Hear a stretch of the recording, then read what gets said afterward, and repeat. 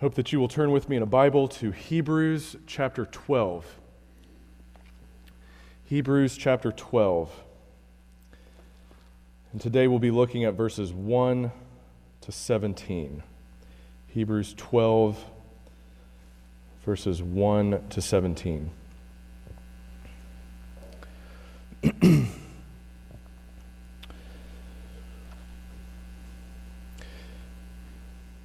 If you have ever attempted to take a child on a road trip,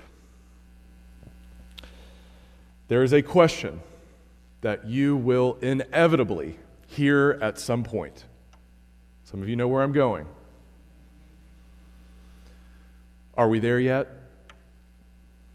Have you heard that question? Are we there yet? And maybe you'll hear it multiple times. And it's hard to answer because, of course, children don't quite understand time. Sometimes they can't read a clock. They don't have a sense for how long is an hour. It's a hard question to answer, but you will hear the question, are we there yet? Why is it that you can count on hearing that question asked? Well, there are at least two reasons. One is that our human nature has a tendency to underestimate how much time and effort it takes to get where we want to go, to accomplish what we want to accomplish. Some of us, of course, are more realistic than others, but for all of us, we tend to underestimate. We tend to not count the cost. We tend to think it will be easier than it really is. That's in all of us. The second reason is that we all crave immediate gratification. When we know what we want, when do we want it? Now. Or even better, yesterday. When we know what we want it, and we want it now. This is in all of us. And so this tendency to underestimate how long it takes, how much effort it's going to take to accomplish something, we see that in kids. We see this desire for immediate gratification in kids. We see them in especially sharp relief in our younger years, but those tendencies never totally leave us, do they? As we mature, we hopefully become a little more realistic. We learn the value of patience. But within all of us, in our human nature, we're wondering, are we there yet? Why hasn't this happened? Why didn't that plan pan out? Are we still waiting for this answer? What now? Are we there yet? And this is the same dynamic that's going on with these first century Christians to whom the letter to the Hebrews is addressed. There are Christians, and they're in effect asking the question, are we there yet? We're convinced Jesus is the Messiah. He's the promised one. They've given their lives, they devoted their lives. They've put it all on the line for Jesus. Some of them have had their property confiscated, stolen from them by the governing authorities. Some of them have been put in prison. Some of them have been cut off and ostracized and boycotted by their neighbors. They've been kicked out of the synagogue. They've put it all on the line for Jesus. But where is Jesus? Where is this reward? Why are we continuing to suffer? How long do we have to wait? Are we there yet? And it is in that context that the writer gives this long list of those who have persevered by faith in Hebrews 11. To tell them and to tell us now, you aren't the first ones to suffer for Jesus. You aren't the first ones who have had to endure in faith. Hardship and suffering is nothing new for the people of God. Just read your Bible. And moving into chapter 12, he says that the Christian life is not a sprint, it is a marathon. And he says we must run with perseverance the race marked out for us. Fixing our eyes on who? Jesus. Jesus, the pioneer and perfecter of our faith. We must persevere. But even when we hear that, we know that we still grow weary, we lose heart, we wonder, are we there yet? This afflicts us as individuals. It can afflict the church. Where do we go from here? What do we do next? Why isn't this panning out? I want this plan to work out now on my schedule, on our schedule. What do we do now? So how do we persevere? By fixing our eyes on Jesus. How do we do this? This is the instruction we need. This is why we need to learn. This is why we need God's discipline in the midst of hardship and adversity. So let's read the first 4 verses here in Hebrews chapter 12. Therefore, since we are surrounded by such a great cloud of witnesses, let us throw off everything that hinders and the sin that so easily entangles, and let us run with perseverance the race marked out for us, fixing our eyes on Jesus, the pioneer and perfecter of faith. For the joy set before him, he endured the cross, scorning its shame, and sat down at the right hand of the throne of God. Consider him who endured such opposition from sinners, so that you will not grow weary and lose heart. In your struggle against sin, you have not yet resisted to the point of shedding your blood. Pausing there. The first thing to see here, in learning how we are to persevere when we're wondering, are we there yet, is to consider the example of Jesus. Consider the example of Jesus. And what do we learn from the example of Jesus? Well, he's said a few things about this earlier in the letter. For example, in Hebrews 2, verse 10, he says, in bringing many sons and daughters to glory, it was fitting that God, for whom and through whom everything exists, should make the pioneer of their salvation perfect through what he suffered. Perfect through what he suffered. And you may ask, why would Jesus need to be perfected?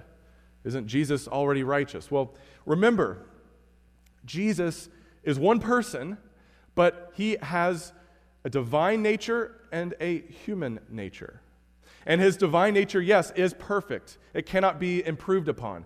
But his human nature learned obedience, suffered as we suffer. He earned the righteousness that we cannot achieve for ourselves. He earned it with his own flesh and blood. He became perfect. He became the source of salvation for all those who believe. We see something similar in Hebrews 5, beginning at verse 7. During the days of Jesus' life on earth, he offered up prayers and petitions with fervent cries and tears to the one who could save him from death.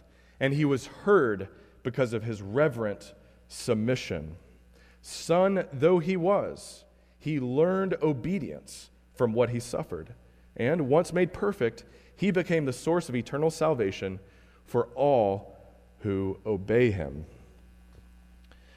So he's been making this point all along, that Jesus, even Jesus, the Son of God, submitted to God the Father and learned obedience through what he suffered. Even Jesus endured the discipline of his Father. And not only that, he endured the cross. The cross. And it's hard for us to understand the shame of the cross. We know about the pain of the cross. It looks awful to see it pictured. But the shame.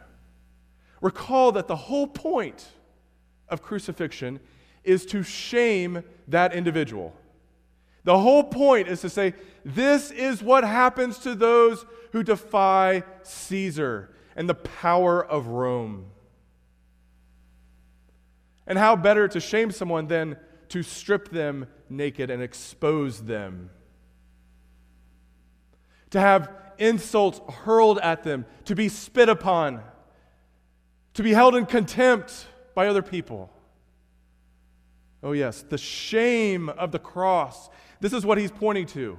Jesus endured the shame of the cross. He endured the physical pain of having his hands pierced by nails, having his feet pierced, of having his side pierced by a spear. But even more than the physical pain of the cross is the spiritual pain of bearing the weight of the sins of all those who would trust in him, bearing my sins, bearing your sins. The sense of rejection. My God, why have you forsaken me? Why did he endure it? Why would he put up with this? He didn't deserve this.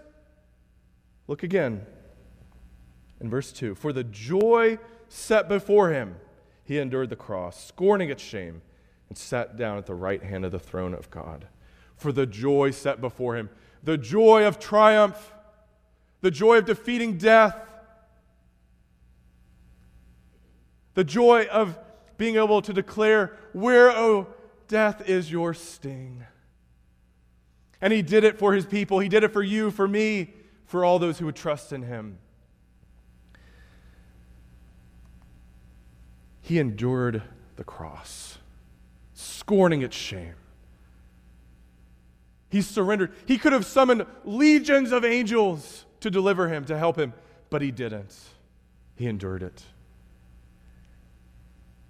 And God the Father vindicated his sacrifice for the sins of his people, and by raising him from the dead. So what does that mean? When we're growing weary, when we're getting impatient, when we wonder if we can go on, are we there yet? Consider the example of Jesus. And consider this. If even Jesus had to endure hardship and discipline, why on earth would we expect to be treated any differently? If we claim to be Christians, if we claim to be followers of Jesus, why would we expect to be treated any differently than our Master? As they treated him, so also they will treat us. And this is why it is so absolutely necessary to count the cost of discipleship. So often the way the gospel is presented to people is just say a prayer, get your ticket to heaven punched. It's free, and salvation is free. It's all by grace through faith alone. But discipleship will cost you everything. If you truly yield your life to Christ, if you truly confess that he is Lord, then you should be expecting the same kinds of hardship and suffering when you put it all on the line for Jesus. When you swim against the stream, when you take a stand for the truth of the gospel, you're going to have conflict. There's going to be opposition. It's going to be hard. Count the cost. This is discipleship. Remember that we're following Jesus. Consider the example of Jesus. And then look at verse 4. In contrasting the example of Jesus and also contrasting the example of the heroes of the faith in Hebrews 11, he compares that and contrasts that with the experience of his audience.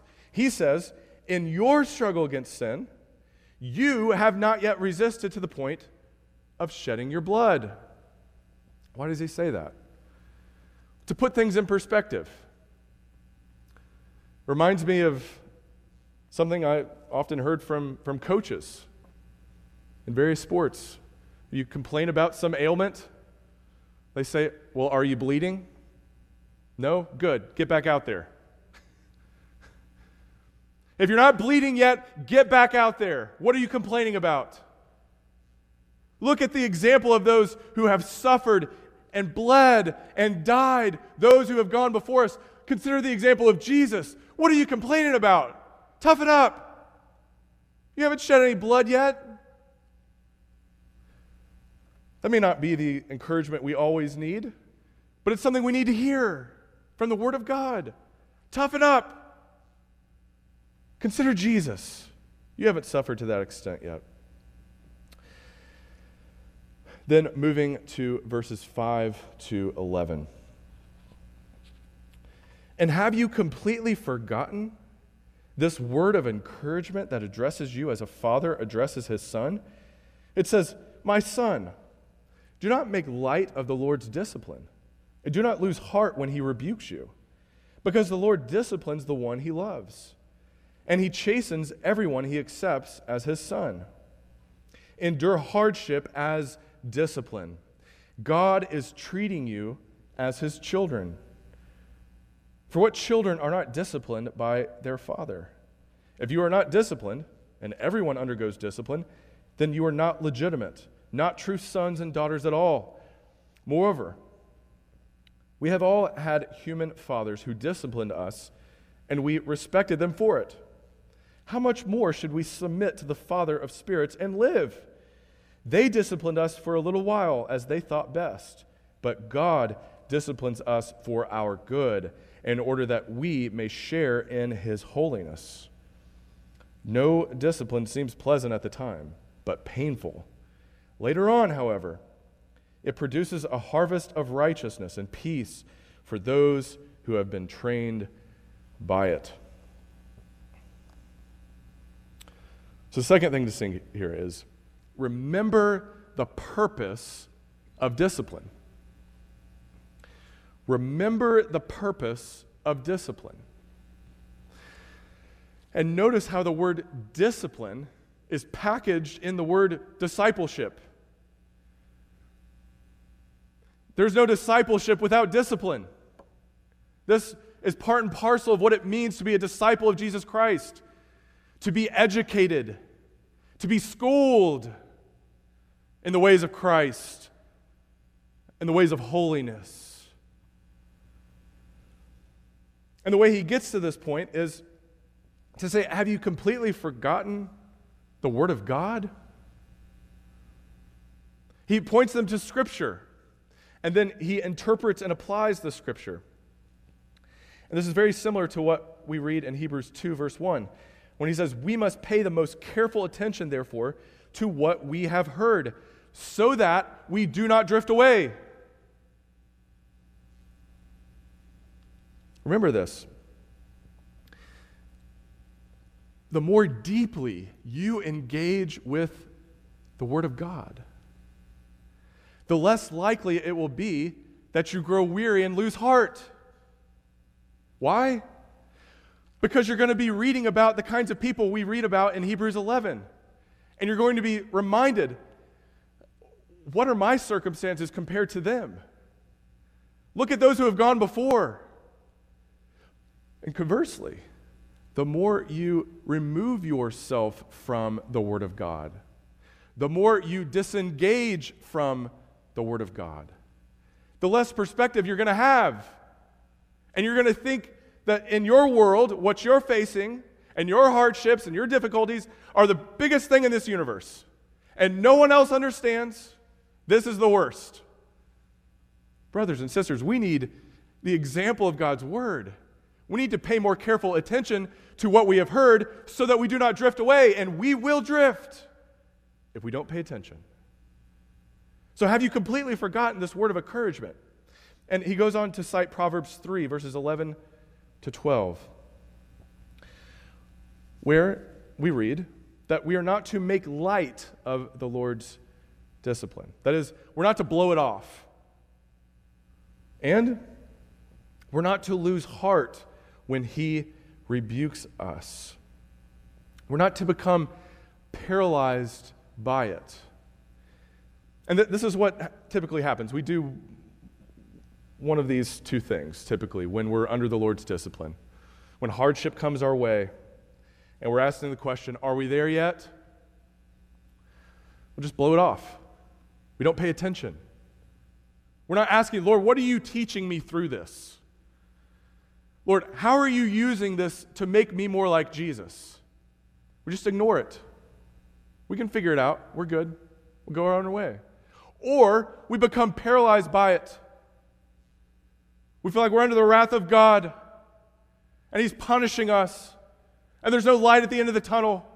I'm cursed. What do I do? We don't pray. We don't seek Him. We don't seek His guidance or His counsel or His leadership. We don't engage Him in His Word as He makes His character and His will known to us. We just become paralyzed. We're stuck. Where do we go? What do we do? So that's putting in the negative. That's what we're not to do. To put it positively, what are we to do?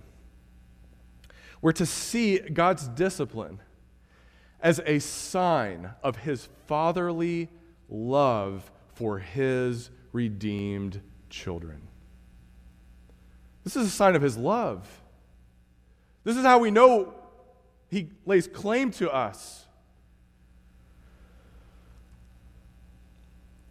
This is what we read in Revelation 3 when the risen Jesus rebukes the lukewarm church of Laodicea.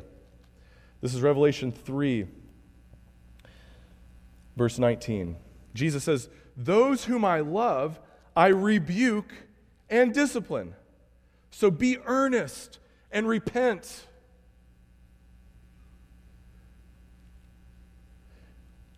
It's a sign of God's love. And he sets up this lesser to the greater argument. He says, didn't we receive discipline from our earthly fathers? Can't we identify with that? And don't we believe that we should respect the authority of our earthly fathers and their discipline? And don't we know that fatherly discipline of the sort that we encounter in this world is imperfect and tainted by sin? And the fathers we know tend to fluctuate between being too severe and too lax. Too severe, too lax. This is the nature of human fathers because human fathers are tainted by sin. But if we respect that authority, as imperfect as it is, how much more should we show respect and submit to the discipline of our Heavenly Father, the Father of spirits, who gives spiritual life to His redeemed children? And if you're not undergoing this discipline, then you are illegitimate, then you do not belong to Him. You aren't His. So watch out for this. Watch out for this. See it as a sign of His love for you. But how do we, why would, and the world doesn't understand this. If you love somebody, then you give them what they want. That's typically how the world interprets love. But here's our situation.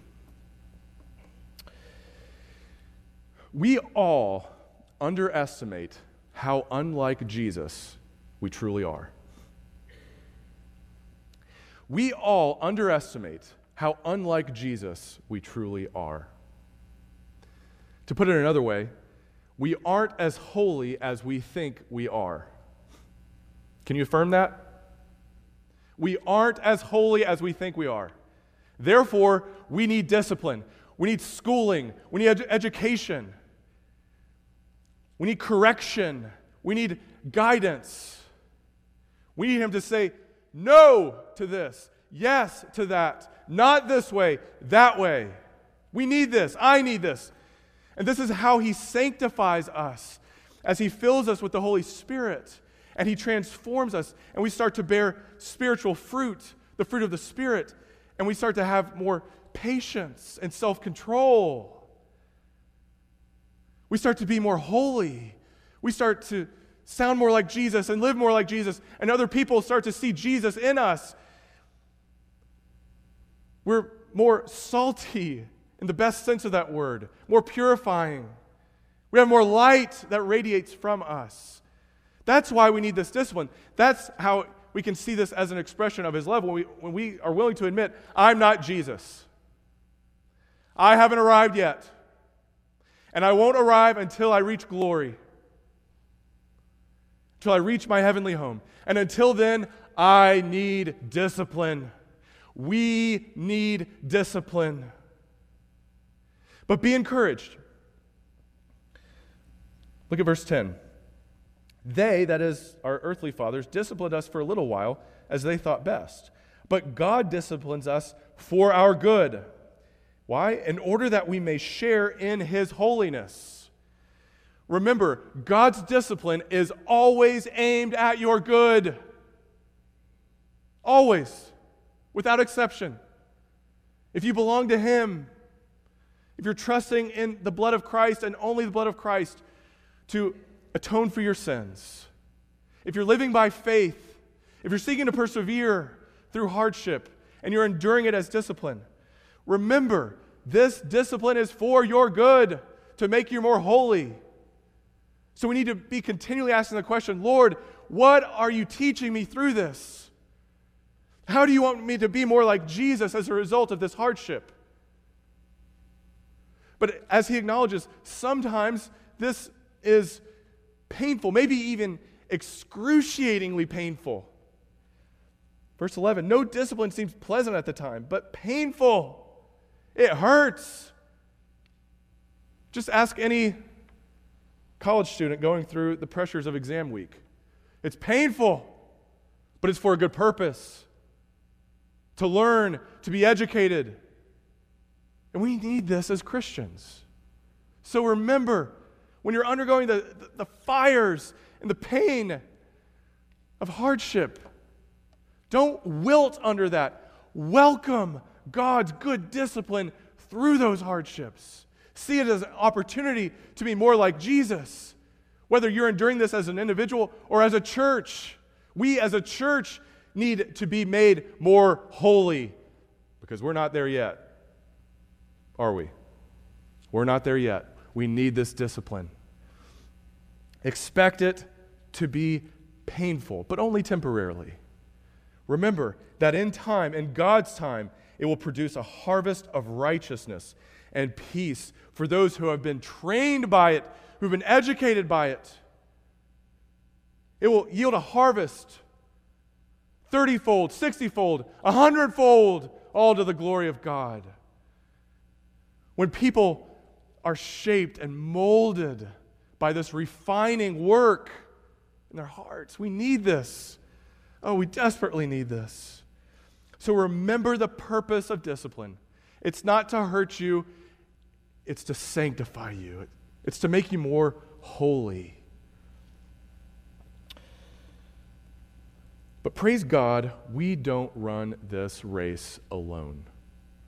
We don't run this race alone. And the following instructions pertain to how we run together. How we together fix our eyes on Jesus, the pioneer and perfecter of our faith. So picking up our reading at verse 12. Therefore, strengthen your feeble arms and weak knees, make level paths for your feet, so that the lame may not be disabled, but rather healed. Make every effort to live in peace with everyone and be holy.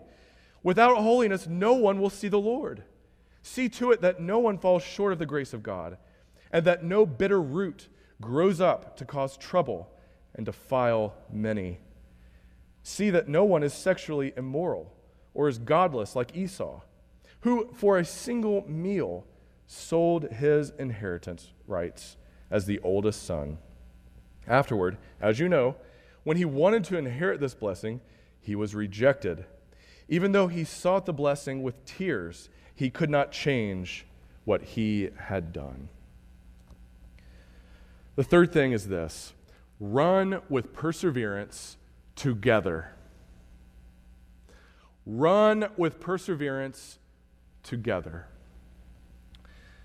All of this, all of the you language here, it's plural. Y'all, this is what y'all are to do together. And watch out. Someone who claims to be a Christian but has no active involvement in a local church, they are in grave spiritual danger. And they may not be saved at all. Because those who are truly saved will run with perseverance together.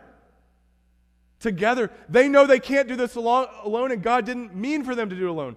There are no Lone Ranger Christians. If you love Christ, you're going to love His church.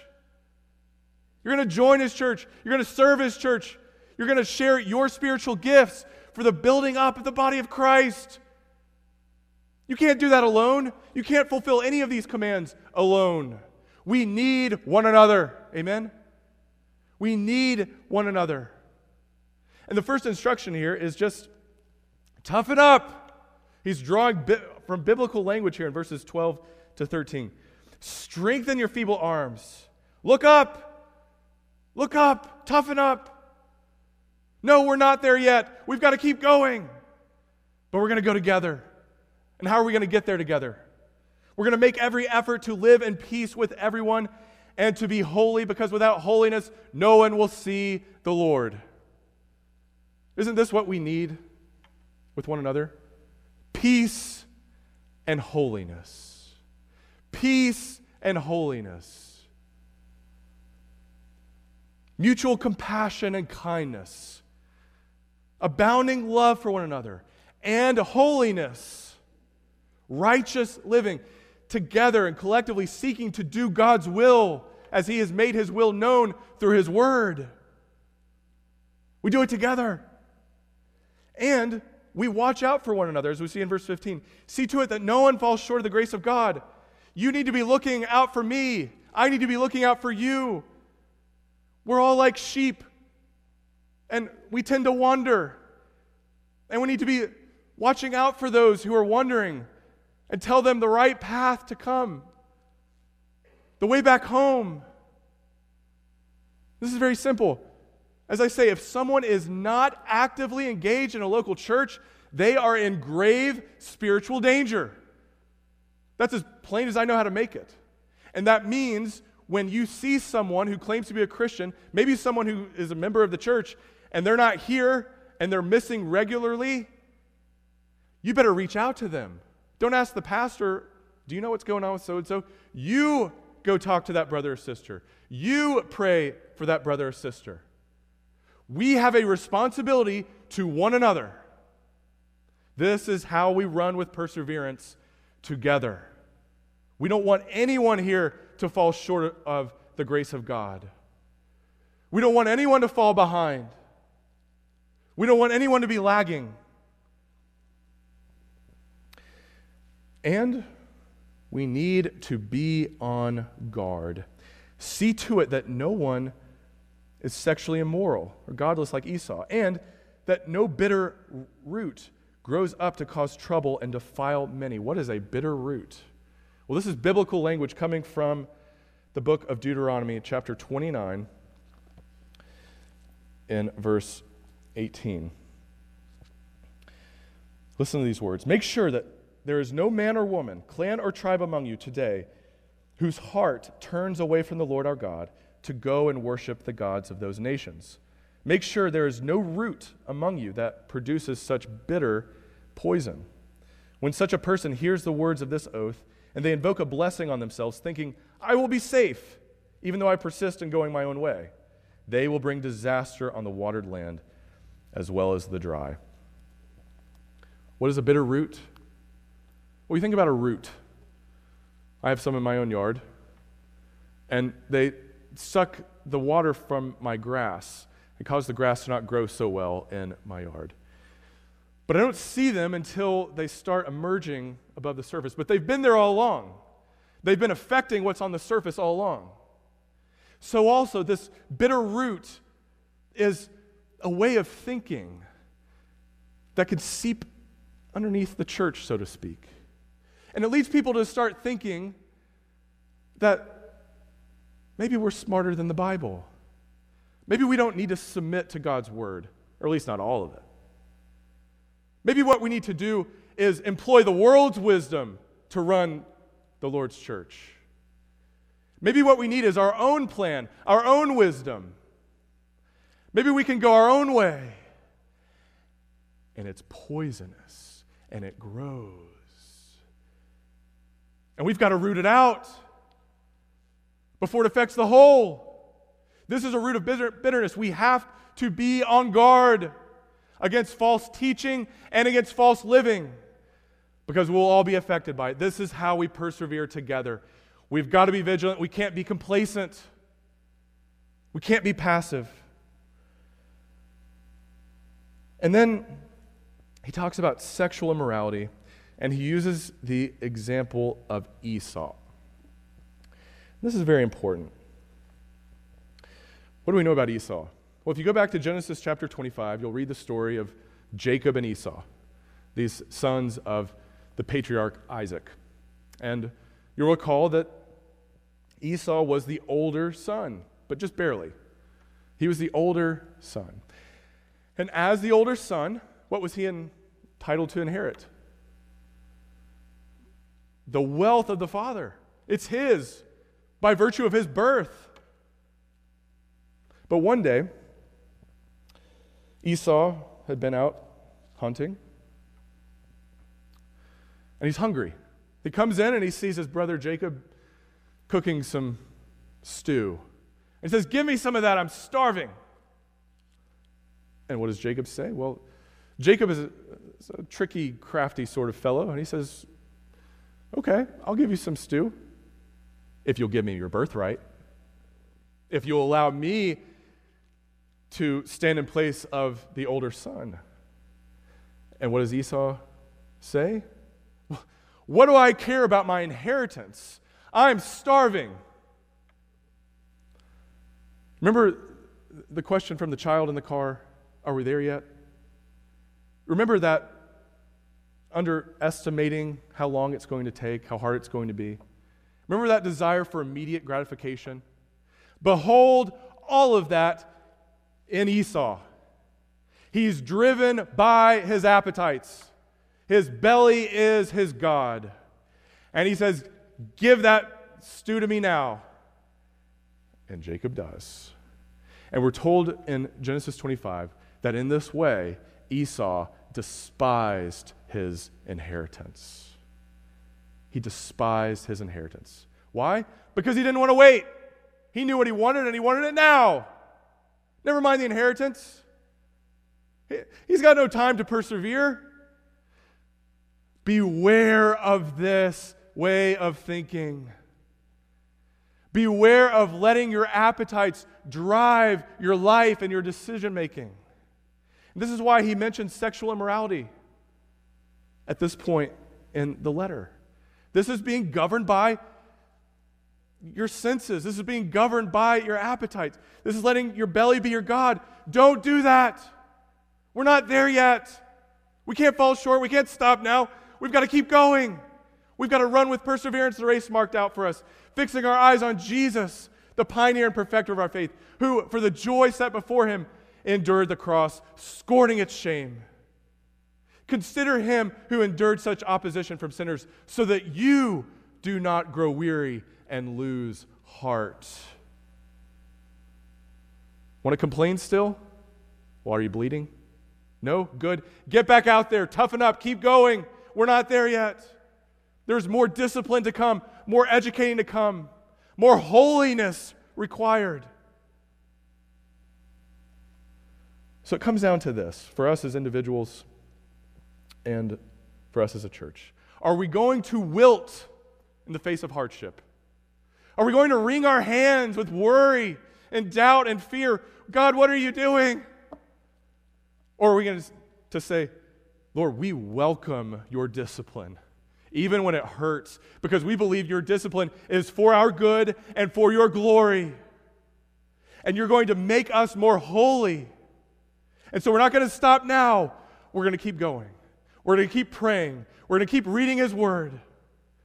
We're going to say, Lord, shape me, mold me, teach me, make me more like Jesus.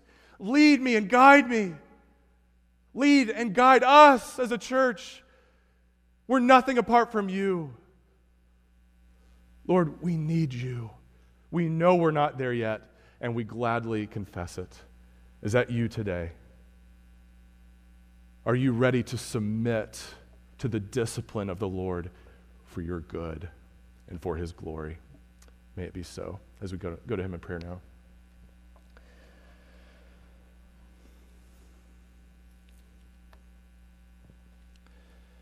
Dear Lord, we confess that we are by nature impatient people. By nature, we're governed by our bellies. We're governed by what looks good in our own eyes. We're directed by what seems desirable in our hearts. But Lord, we don't want to settle for that today. And we thank you for the correction of your word. And we pray that your Holy Spirit would convict us today of that waywardness, of that fallenness, of that sinfulness within us. And that your Holy Spirit would strengthen us, would wake us up, that your Holy Spirit would make level paths, straight paths for our feet. And we pray, Lord, that if we have never surrendered to Jesus as Lord, if we have never said that Jesus and only Jesus can save us, Lord, may we be convicted, may we repent and trust in Christ today. And for all of us, Lord, help us to persevere in faith. May we not be those who shirk back and fall away, who fall short of your grace, but may we be among those who persevere and are saved and who enjoy the inheritance that you have prepared for your redeemed children in glory in heaven, where you are, Lord. May we long for that day. And as we long for that day, may we strive for more peace and more holiness. May we watch out for one another. And may we yield our lives to your leading. For we pray this in Jesus' name. Amen.